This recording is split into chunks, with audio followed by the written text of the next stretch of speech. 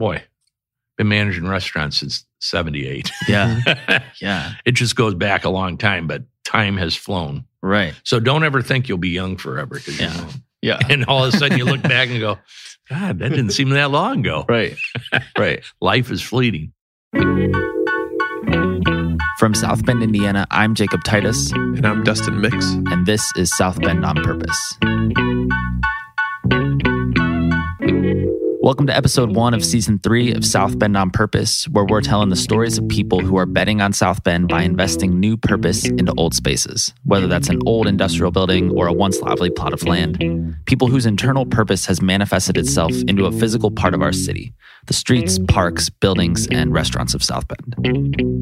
In each episode, we'll tell the story of a space in South Bend. The season is structured around a series of live events where you can actually come and hear us interview the people that have invested into those spaces. Check out westsb.com/onpurpose to get early access to tickets for upcoming live recording events. Since we hosted a party to celebrate the ending of season 2 and not a live recording, the episode you're about to hear is an edited version of a conversation we had with LaSalle Grill owner Mark McDonnell in downtown South Bend on the building's second floor. Mark McDonnell is the owner of LaSalle Grill and LaSalle Kitchen and Tavern, both located on Colfax Street in the oldest existing commercial structure and the second oldest building in downtown South Bend. This episode, we'll be exploring the history of the building from its original construction and the many businesses that have resided within to its role today as a home to 2 of the most popular restaurants in downtown South Bend. Sitting on Colfax Avenue between Michigan Street and Main Street, the building that now houses Mark's Restaurants was constructed in 1868, originally as the Second St. Joseph Hotel. The hotel was designed in the Federal Architecture style, or as it was called in the survey card found at the Historical Preservation Commission, the style of peculiar Pennsylvania ideas of architecture. It first opened on September 10th, 1868, at least 20 years before any of the other existing commercial buildings. But for the next 8 years, it would suffer from a change in management nearly every year until its closure in 1876. This building was built in 1868 as the second St. Joseph Hotel, and I'm not sure where the first one was. Okay. I've heard the first one burned down, and this was a hotel. Washington. These were rooms up here, Okay. lobby downstairs, and that's why the columns are there. And these are columns that go all the way up. The pilasters are in the basement. This was the wall here. That's another building. As you see the elevation of the transition there, it goes up a little bit. Yeah. That was a separate building. They were joined, and I don't know when they were joined together. But it was only a hotel for about 3 years. The building remained vacant for 3 years after the hotel closed until 1879, when Marvin Campbell, later known as the president of Campbell Box and Tag, purchased the building for his retail and wholesale hardware business, which he would later sell in 1884. But from 1884 until 1939, the building housed a wide variety of businesses and industries, including the South Bend Bake Company from 1912 to 1919, a major manufacturing of fishing plugs which first began in South Bend in 1912, and the McGregor Electrical Service, an electric motor manufacturer from 1927 to 1939. At the turn of the century, it was an electric motor manufacturer. And if you've been upstairs and saw the original pine floors, they're about 2 feet thick, the floors above here. We've overlaid it with Brazilian cherry, but, and that's what the floor of LKT is. But you could see dents and marks where they were hoisting big electric motors. They built them up there. And in some other pictures of the building, in that picture too, you'll see an eye-bar that runs out and a barn door, that big window that's up on the east side. Yep. That was originally a door that opened, and they would hoist out machinery down to a wagon in the alley and then haul it out. Some people said the early rumor when we first started was that they used to store people's buggies upstairs for a hotel. I said, how many rooms could they have had in here? They must have been awful small. They couldn't have been more than like 8 rooms. Right. Yeah. And was there really a shortage of parking at the time? I don't think Premium so. service. I said, I don't, that just doesn't make sense. Yeah. But that was the theory of why that barn door. But if you look back, I think it was because of the Union Electric Company.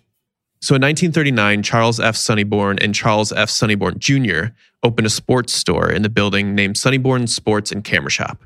For 43 years, from 1939 until its closure in 1982, it was one of the largest sports shops in South Bend. It was the premier local, before there was Dick's or Gander Mountains or Cabela's, there was local sporting goods stores, and this was the big one. For 50 years? For 50 years. Wow. In March 1984, 132 Partnership Limited purchased the building from the Sonneborn family, and 4 months after that, Richard D. Sheffer bought the building to begin extensive restoration work. 14 years later, in 1998, the paths of the now oldest commercial building in South Bend and Mark McDonald would cross.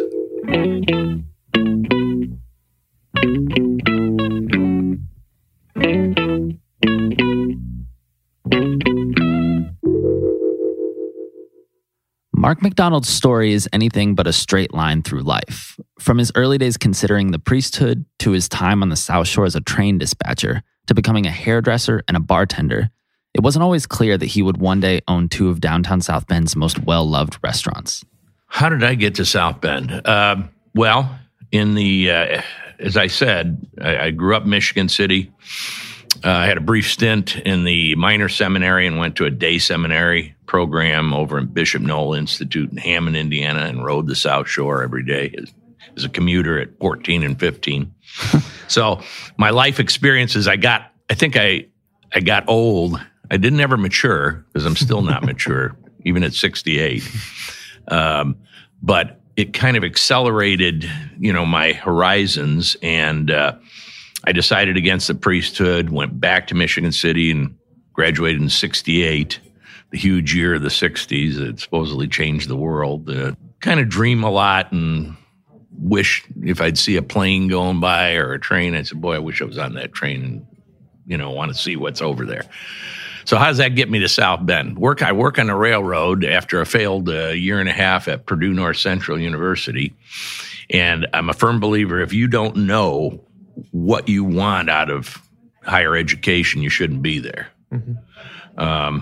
I find, looking back, I probably should have gone to a liberal arts school where they just teach history, geography, social studies, English lit, American lit, all my favorite things, and not concentrate so much on, well, you have to have these many credits of science and math and all the things I'm bad at. So that didn't, and I didn't know what the hell I wanted. And in 1968, the end in fall of 68, your choices at that time, you go to college, or if you're healthy, you go to Vietnam. I didn't particularly, want to go. I would have gone if I had to. And so my dad said, well, you'd better get your butt in college then. And I got accepted at Purdue North Central on probation because my grades, I goofed off a lot my junior and senior year, and I felt I was making up for lost time because I was away at the seminary. And after working on the railroad and just there was always tension on the railroad. It was a fun job, but there was always tension between management and union. And that eventually is what drove me away. Was I had an opportunity to go in and work train as a dispatcher. And at that point, you dispatch trains and you issue train orders, and the movement, you direct the movement of trains. And it's the next step after train service. And as soon as the old timers who were buddies of mine, I worked with them, I learned a lot from them. They cornered me in the trainman's room one time early when I was trained, and they said, hey, we see what's happening. The railroad needs young people. They want young people, and they're starting to groom you for management. And if you go that way, then, you're no longer a friend, because that's them and we're us. I said, this is 1974, not 1874. Right. They just were ideologues. When it turned to that, I never saw that. And I said, this is not good. So time to come back north. And I just thought, what the hell am I going to do? And I had another friend from high school who was cutting hair. And he went to the House of James Beauty College over in South Bend. He says, hey, it's a good gig for $600. You get the instruction, you come out, and you're a hairdresser. So I gave that a whirl. Over here in South Bend? Over here in South Bend. Yeah, and that's what moved me out. I was, and at the same time, I was tending bar in Michigan City. Okay. And that was my start in the restaurant business at about 24 years old.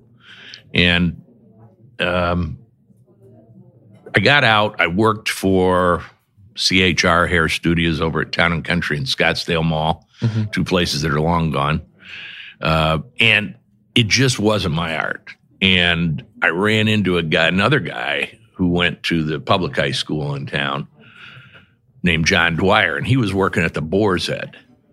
And I went in there, and it was structured. The place I worked was Benny's Restaurant. It was an Italian restaurant, a bar, basically. And it was, depending on when people came in, you were either making them martinis, which weren't all that at those times, and Manhattans, or a shot and a beer. And I did learn some things out of that. But when I got over here and I got a job at the Boar's Head, there was structure. There was a manual, uniform. They trained. They actually had a training program, different steps you go. And I was really impressed by that, which, by the way, now the Boar's Head, it became Damon's, and then it became J. Willie's Barbecue, and now it's a TCU cash machine. Is what's there. It's kind of sad, and I had a chance to go into management and started training, closing the restaurant, being what we call key employee, and got into that, really enjoyed it. Went away to a training school, which is an 8-week program at another restaurant in Cleveland.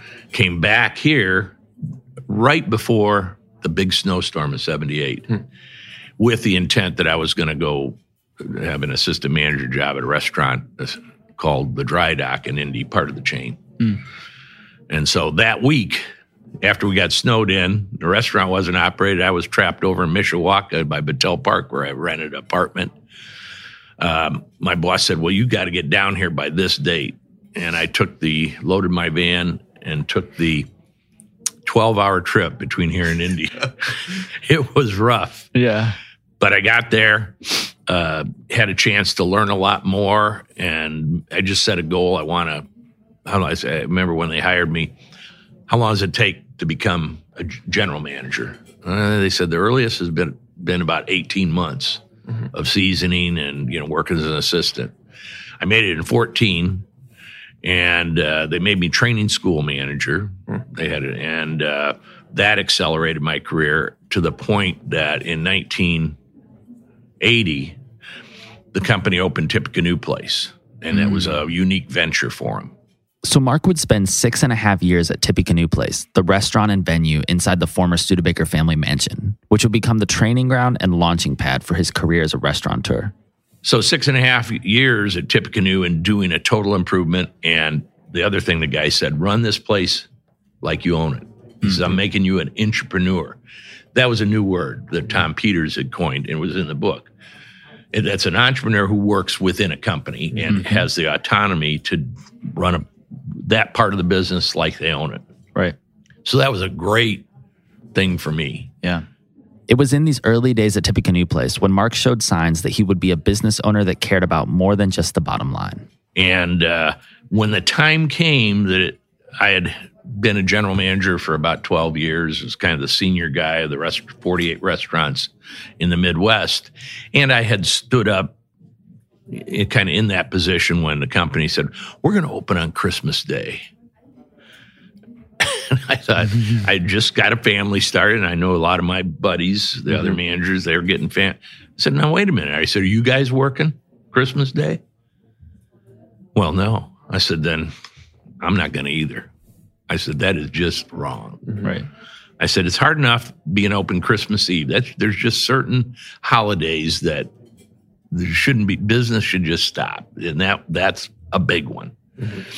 So they ended up not doing it, but that really put the bullseye on me. So the next review I got, they were really given me a lot of grief. Hey, you never, none of the managers that work for you ever, they go out and they go work for independent restaurants, or a couple of them have started their own. I said, well, maybe working at a real restaurant is more as an assistant is more attractive than running a rinky-dink Mountain Jack's or a Boar's Head. Well, that did not endear him to me. So I said, my days are numbered. And a month later, I gave him a 60-day notice, and I had talked to the people at Century Center, and had an opportunity to do another turnaround.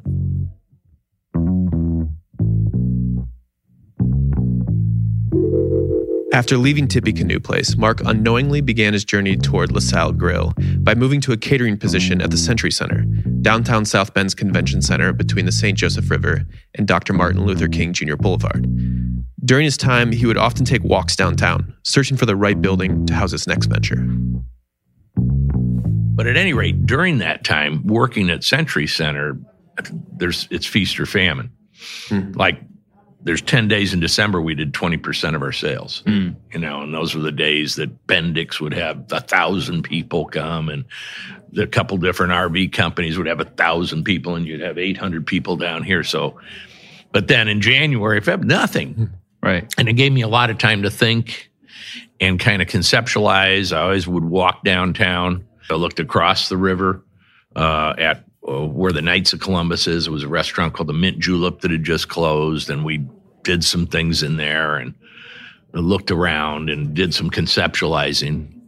And then down the street, oddly enough, we looked in what is now Subway, the back end of where Cafe Navarre is. Okay. And looked at a couple other things, and one of my investors that I had lined up, he said, hey, I've got a place. He says, do you want to wake up every morning worrying about your landlord, or wake up every morning worrying about your payroll and food costs and bar?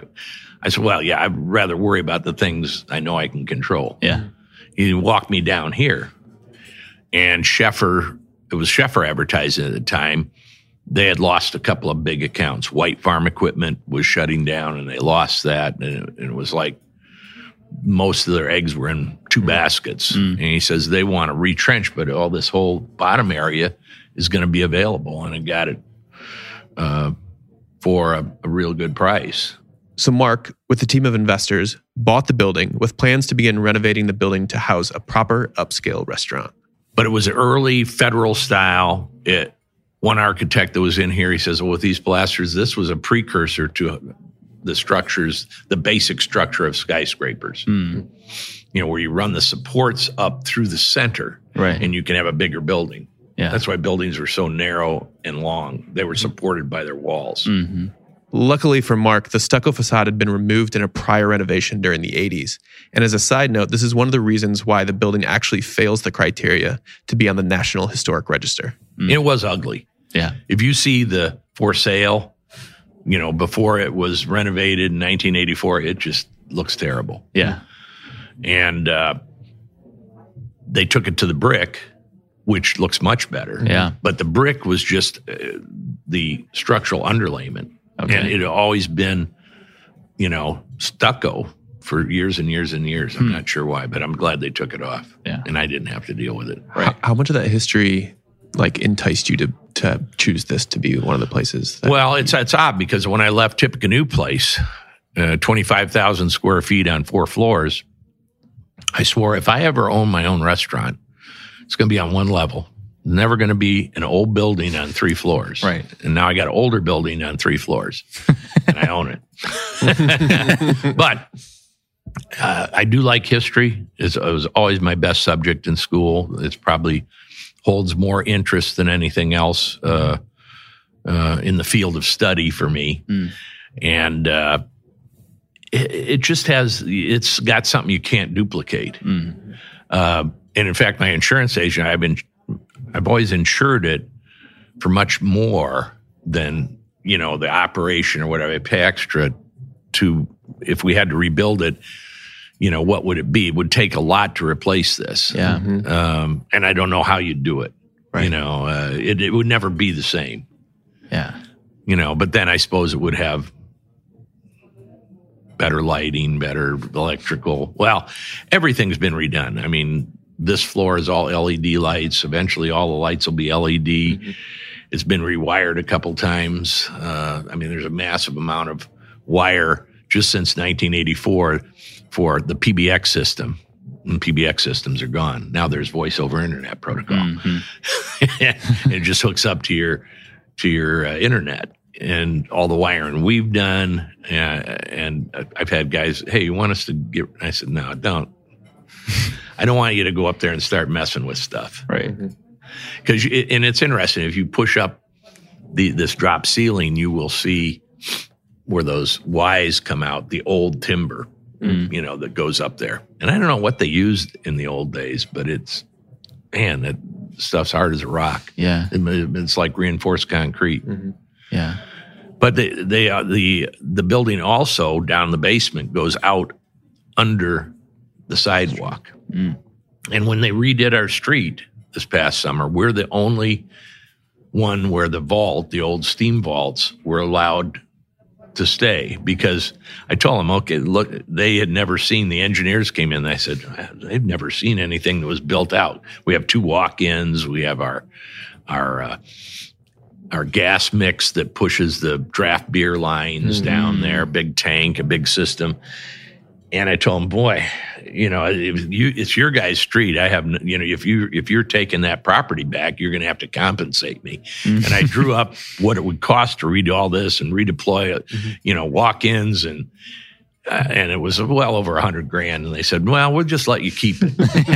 And they were nice enough to put the new sidewalk out there. The thickness was big, but they put rebar about 3 times the size of normal rebar. And the concrete foreman said, you could drive a 18-wheel semi on this and let it park it there and it'd be fine. Yeah. I said, well, that's good to know. Yeah.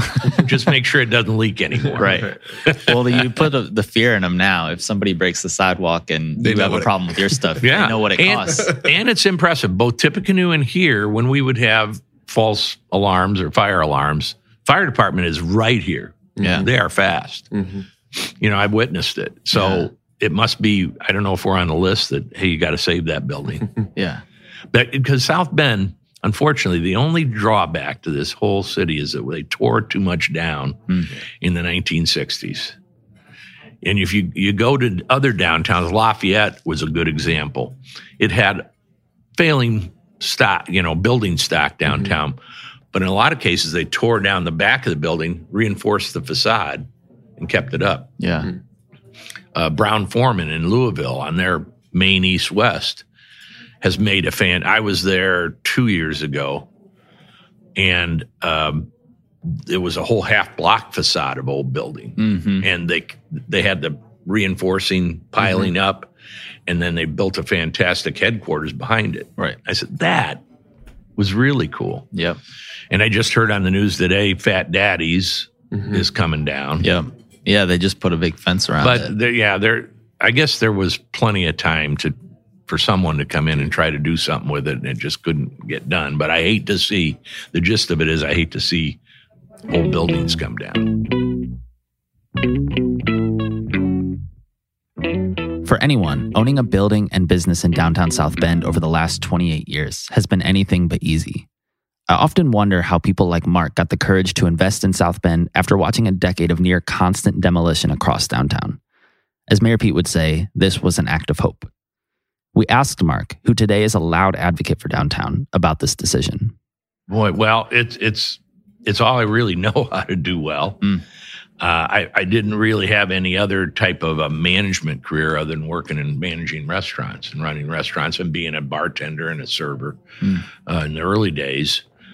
So I just want to see what's going to play out now in South Bend. We are a destination restaurant and a special occasion restaurant. LaSalle Grill has always been a special occasion restaurant. And when I finally realized that, I said, we're just going to have to be the best.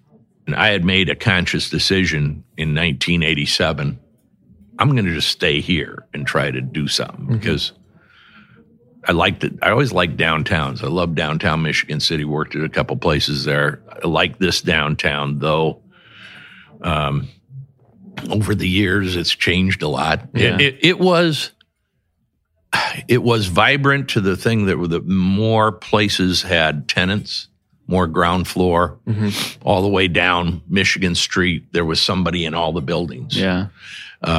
Whether or not they were good businesses or businesses that were going to make it was another story. When we bought the building from our landlord in 1998, a lot of things changed. Well, immediately they started rebuilding the Morris Civic. And they were driving metal pilings in with a machine the size of Volkswagen Bug, rattling our building within days of me purchasing it. But I said, that's progress. It's going to make everything better. The theater's right there. And that kind of was the start of it. It seemed 98. South Bend started on the journey of saying downtown matters, and we've got to make it better. In addition to the interview with Mark, we've also hunted down old photos, newspaper articles, and historical archives to give you, listeners, a view into the story of the building. Check out the show notes as well as the episode on westsb.com/onpurpose for all that additional content.